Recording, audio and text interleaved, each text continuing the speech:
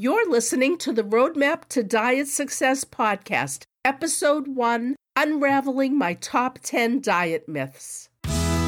Did you know that you don't have to spend money on a diet program? Or weigh, measure, and track your food? What if you could learn to have success by following an easy roadmap that takes you on adventures from learning how to change your mindset so that you can believe in yourself, to learning about what foods work best in your body and why? Join me, Miriam Hatoum, health coach, course creator, and author of Breaking Free from Diet Prison, as I give you actionable coaching advice that is sure to empower you so that you will finally find peace with food and learn to trust your body's signals. You've got this, girl. Oh, and before we start, I want to let you know that the primary purpose of this podcast is to educate and does not constitute medical advice or services. And I'm keeping up with the science as fast as I can so I can share with you the latest breaking research in this area to help you achieve your dreams. What is your dieting history? Can you relate to mine? You are not alone. At age 13, my mother took me to a doctor who put me on a calorie exchange program and put me on amphetamines. In 1965, I guess they were no big deal. At the age of 16, my mom took me to Weight Watchers meetings. From there, I went on to the Stillman diet, the Zone diet, Carbohydrate Addicts diet, South Beach diet, all manner of clean eating and elimination diets, and all the psychological diets, including Overeaters Anonymous, and I spent a fortune on hypnosis. I counted points, calories, exchanges. I did all the way of life sort of diets, such as intuitive eating, Mediterranean, and paleo. Not all these diets were off the mark, but they did not ring all the bells and blow all the whistles for me. In the past, I looked at all these attempts to diet as my failure.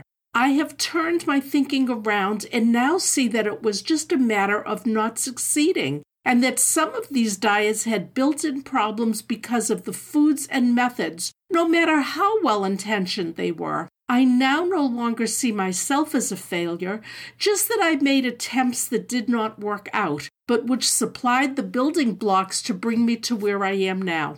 In this first episode of the Roadmap to Diet Success, I will point out just some of the diet industry mistakes and myths. There are diet myths that need to be unraveled.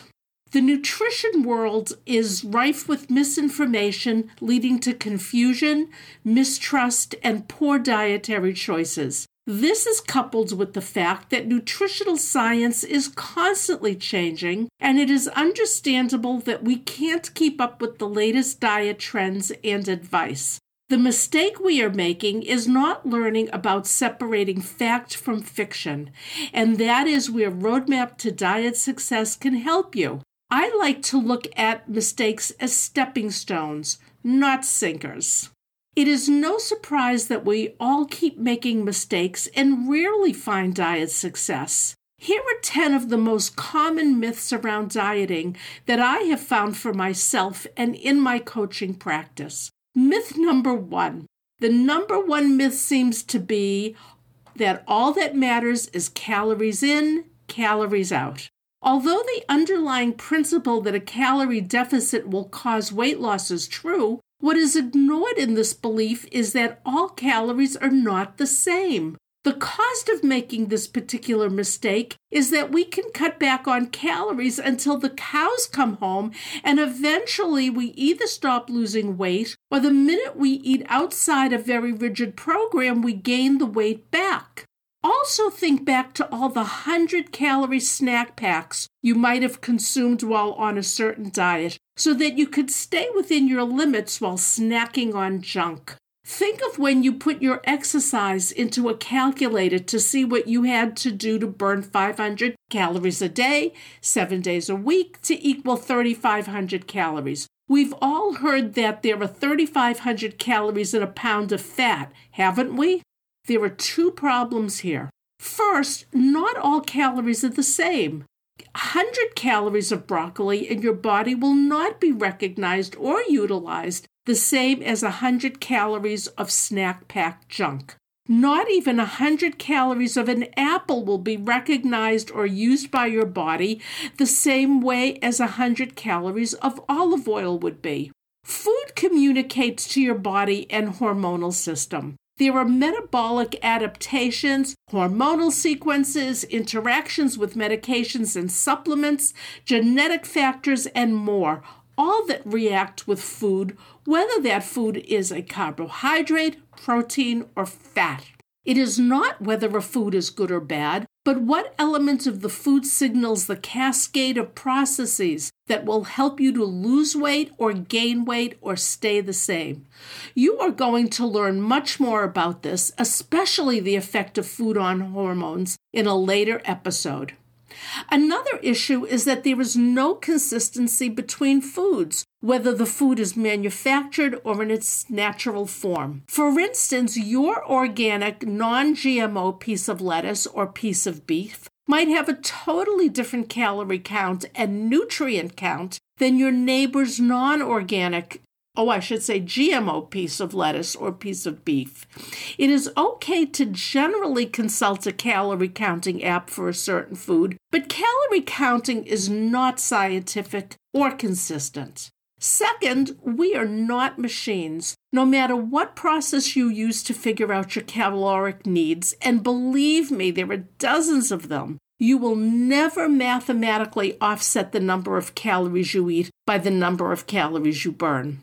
Your 145-pound body has a different muscle mass than my 180-pound body or your neighbor's 230-pound body. This means that my 3-mile-per-hour walk on a treadmill will burn a different number of calories than your 3-mile-per-hour walk or your neighbor's 3-mile-per-hour walk. I am not saying that you shouldn't have an idea of how much you are eating or how much you are moving and how they might balance out. I'm saying just to be very careful of this myth and any diet program that relies on this myth. My hint for now is that hormones play a much bigger part than you realize. Stay tuned for that. Myths number 2, 3, 4, and 5.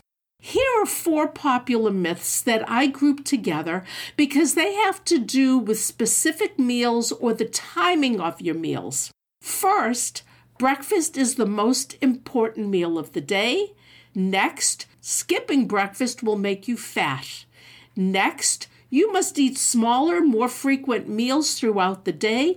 And finally, eating at night will make you fat. Wow, that's a lot to unravel. The truth of the matter is that although eating a healthy breakfast can help you manage your hunger later in the day, and thus ultimately might help you consume less food, if you are not hungry first thing in the morning, listen to your body. When you are ready to eat, pick a healthy option to start your day off on the right foot. You do not have to schedule a do-or-die breakfast if you are not hungry for it. You will not gain weight by not having breakfast, and you will not set your body up for starvation mode, where people believe that your body will hold on to fat because it is scared you are starving it. If you are hungry for breakfast, eat it. If you're not hungry, then don't. If you are a late-night eater, you may tend to put on extra weight or have difficulty taking it off. This is not because of the timing of your eating. Although a lot of people do much better by letting their digestive system rest during the sleep cycle, and for sure you will cut down or eliminate problems you have with indigestion while you are going to bed. Chances are that late-night eating is not a piece of leftover chicken with a salad. It will be the food that drives up your insulin, which is this fat storage hormone. This would be your chips, cookies, and popcorn, or even a bowl of fruit or a cup of tea with sugar in it. I will talk more about after-dinner eating in another episode, but I want to get on with these myths.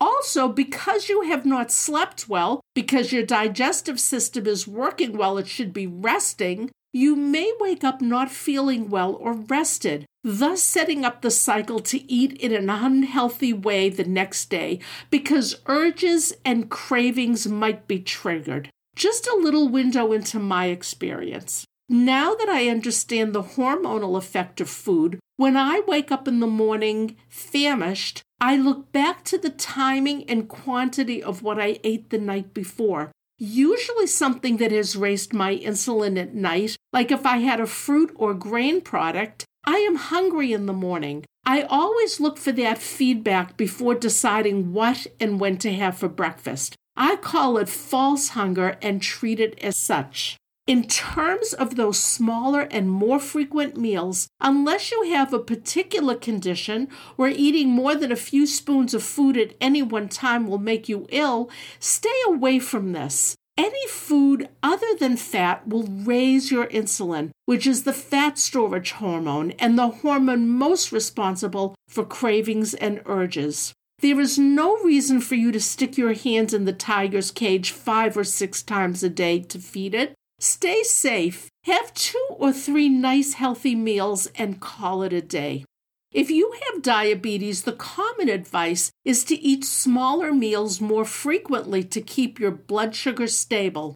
I am not here to give you medical advice or to go against what your doctor has told you. However, there are ways to keep your blood sugar in a normal range, and furthermore, diabetes can be reversed, where you need no medication at all. The primary means by which people with type 2 diabetes achieve remission is by losing a significant amount of weight with lifestyle management. This lifestyle management can be more easily accomplished with low-carb and keto eating choices because it is all tied into hormonal balance.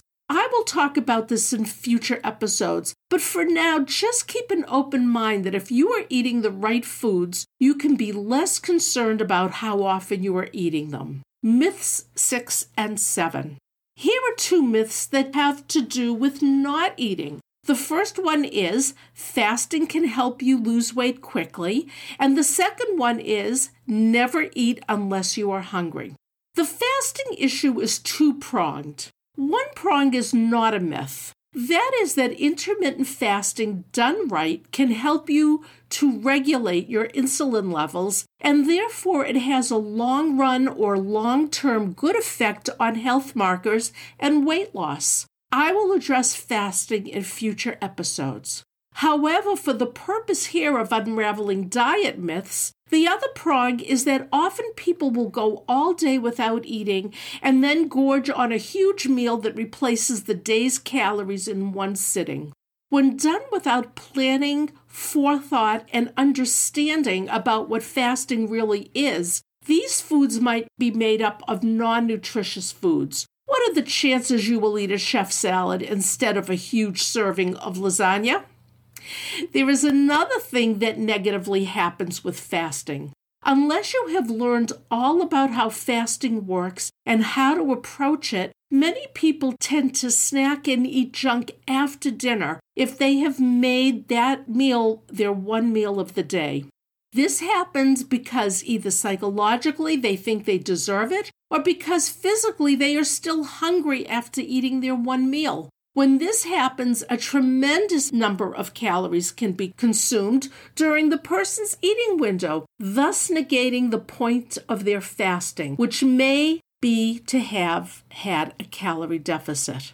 Also, in my experience as a coach, I have found that fasting can sometimes wreak havoc on a person's disordered eating if she is battling that, whether or not she has brought it to the table in her fasting efforts. Not eating unless you are hungry is also a 2-pronged issue. In this podcast, my books, my website, course, and blogs, I have given utmost attention and importance to learning your hunger cues and satiety signals. However, the other prong is that you don't always have to be hungry to eat, as long as you aren't falling into an unconscious state of mind with urges, cravings, and triggers. We will be talking a lot about that on this podcast, and I will guide you to where and when to eat on those occasions, when you may not be hungry but wanting to eat. Myth 8 is that weight loss is easy. Myth 8A is that weight loss is hard. All I have to say is that if you find something on some social media platform or an advertisement anywhere that promises X amount of pounds in X number of weeks, run. If it is too good to be true, it is not true. Read the small print that states that results are not typical. But even if you are in the small percentage of people for whom that diet approach would work, there is an addendum there. How successful are people at keeping the weight off using that method? How healthy is it? And what are the very long-term results? I don't want to mention any specific diet program here because I don't want to get myself in trouble, but please ask yourself, is it in this program's best interests to keep you coming back and to keep you afraid to do the work without it? But the other side of that myth is that weight loss is hard, and it's equally untrue. Losing weight does not have to be hard, but it does require changes in your thinking and your approach. These changes can be hard, but the weight loss that follows doesn't have to be. I teach my clients to stop negative self-talk and to learn to honor their hunger and satiety cues instead of counting and weighing and measuring food. Those changes can be hard, but the weight loss that follows doesn't have to be. Learning to have your own back and standing up for yourself can be hard changes to make, but the weight loss that follows doesn't have to be. You see where I'm going here. Myth number 9 is that food is either good or bad. It encompasses all the individual myths around food that have been called out as evil or particularly good, such as high-fat foods are unhealthy, all carbohydrates are bad for you, low-fat foods are a healthy option, smoothies and juices are all healthy. I'm going to cover these in future podcasts, but the takeaway at this moment is that I would like you to drop labels, good or bad for now, as you learn more about what various foods do in your body. Then you can decide for yourself what makes you feel best, what fuels you best, and what fits into your day and your lifestyle. Myth number 10. This is the myth that I am most passionate about debunking. The myth is that tracking calories and macros is necessary for weight loss. Busting this myth is why I started this podcast, wrote my books, and I'm offering a course on my website. There is no need to obsess over your intake and track every morsel of food that passes through your lips, nor counter-track the exercise you think is burning it off. As I talked about earlier, we are not machines, and counting calories taken in or burned off is not an exact science. As I said, there is nothing wrong with having an awareness of how much you are eating or how much you are moving throughout the day, but you can't run your life as a mathematical equation. Furthermore, tracking calories has been associated with an increased risk of disordered eating tendencies, and being overly preoccupied with this is no way to spend your time and energy. If we keep buying into these and other diet myths, we will never get off the diet roller coaster. We will do one of two things. You will give up. I'm not talking about giving up on dieting. I'm talking about giving up on yourself. You will think that you are broken because nothing works. You will think you are not worth it because you have tried and failed so many times. You will start treating yourself and eating in a way that does not promote a healthy or happy life. The other thing you might do is try the next diet that comes down the pike. You will waste more time, waste more money, and waste more energy beating yourself up instead of taking that energy elsewhere, like really learning about myth busting and finding a road to permanent success. The better way would be to put all this old thinking aside and spend that time instead listening to this podcast. I'm going to give you mindset changes where you will learn that the answer is within you. You just have to be open to learning about it and listen for it. You can save your money. Use it to buy new clothes. You can feel how refreshing it is to stop obsessing about weighing, measuring, and tracking every bite of food that goes in your mouth. You can enjoy the fun adventures you will have with food, maybe allowing you for the first time since you became a dieter to eat without guilt or remorse. Roadmap to Diet Success will not just give you the roadmap, it will teach you about boundaries so you don't run off the road. It will teach you how to explore the nooks and crannies of ways of eating and planning your food that you have never experienced with other diets. And I want to talk about something else here. Diet success is not the same for everyone. Roadmap to Diet Success will help you define that. Is it becoming a peaceful eater? Not always in a frenzy to lose an unreasonable amount of weight? Is it getting off the diet roller coaster and finding a way that brings you to a healthy enough weight where you can trust your body and mind signals? Is it where you stop feeling disempowered by the diet industry and all the diet myths out there? Do you want to stop binging? Do you want to stop eating the leftovers off your grandchild's plate? Is it being able to find peace with wherever you want to settle in your journey? You might want to reach a size 6 or a size 16. It is your decision, not the diet industry's decision. And while on this subject about sizes, I will teach you that happiness is not to be found in what size clothing you wear. Happiness is what you find and will have along the way. Changing up our thinking and letting go of diet myths I talked about here allows us to get to our destinations without a lot of roadblocks, nonsense, rules, and regulations. I am turning 70 this year. I remember my first official diet at age 13. That's 57 years of experience learning what works and what doesn't work. Let me share it with you. Honestly, please trust me on this. And here is your action coaching advice this week. The first action item that I want to give you is one that I use with my clients for their first homework assignment when they work with me. Think about the following 2 questions. If you do written journaling, these are great journal prompts. But if you don't, then please just think about them.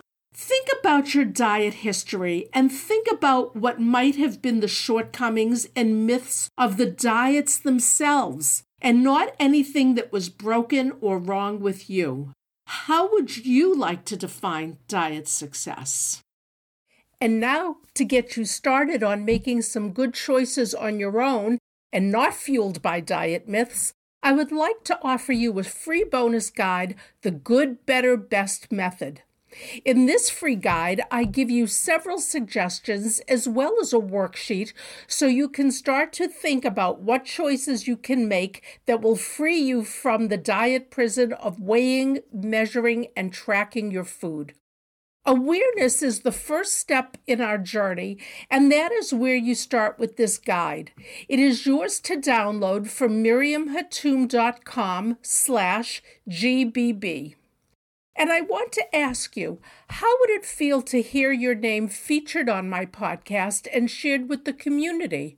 When you leave a 5-star review, you'll get the chance to be featured on air as our next listener of the week. Just scroll down in your Apple app, tap the 5 stars, and leave a sentence or 2 letting me know how this show has impacted your life. Your review helps others find the show, and I would be so grateful to receive these reviews. By the way, if you've ever got a question you'd like to ask me or share a topic idea that you would like to have me cover on a future episode, don't be a stranger. I hang out on Instagram at Roadmap to Diet Success, or you can contact me through my Facebook page, Breaking Free from Diet Prison, which I would love you to like and join. I always look forward to hearing from listeners like you. You can also email me directly, miriam@miriamhattoum.com. There are many more diet myths and misconceptions that I will cover in future episodes. Coming up in the next episode, I am talking about your mindset and what new beliefs can help develop in your abilities in order to find success once and for all. I'm going to show you how to put past beliefs aside and find a new way to approach this old problem. So go share the show with your friends, let them know that's coming up in the next episode, and invite them to tune in with you and learn how to become free from diet prison with my roadmap to diet success. Until then, go live free from diet worry, and I'll see you back here next time.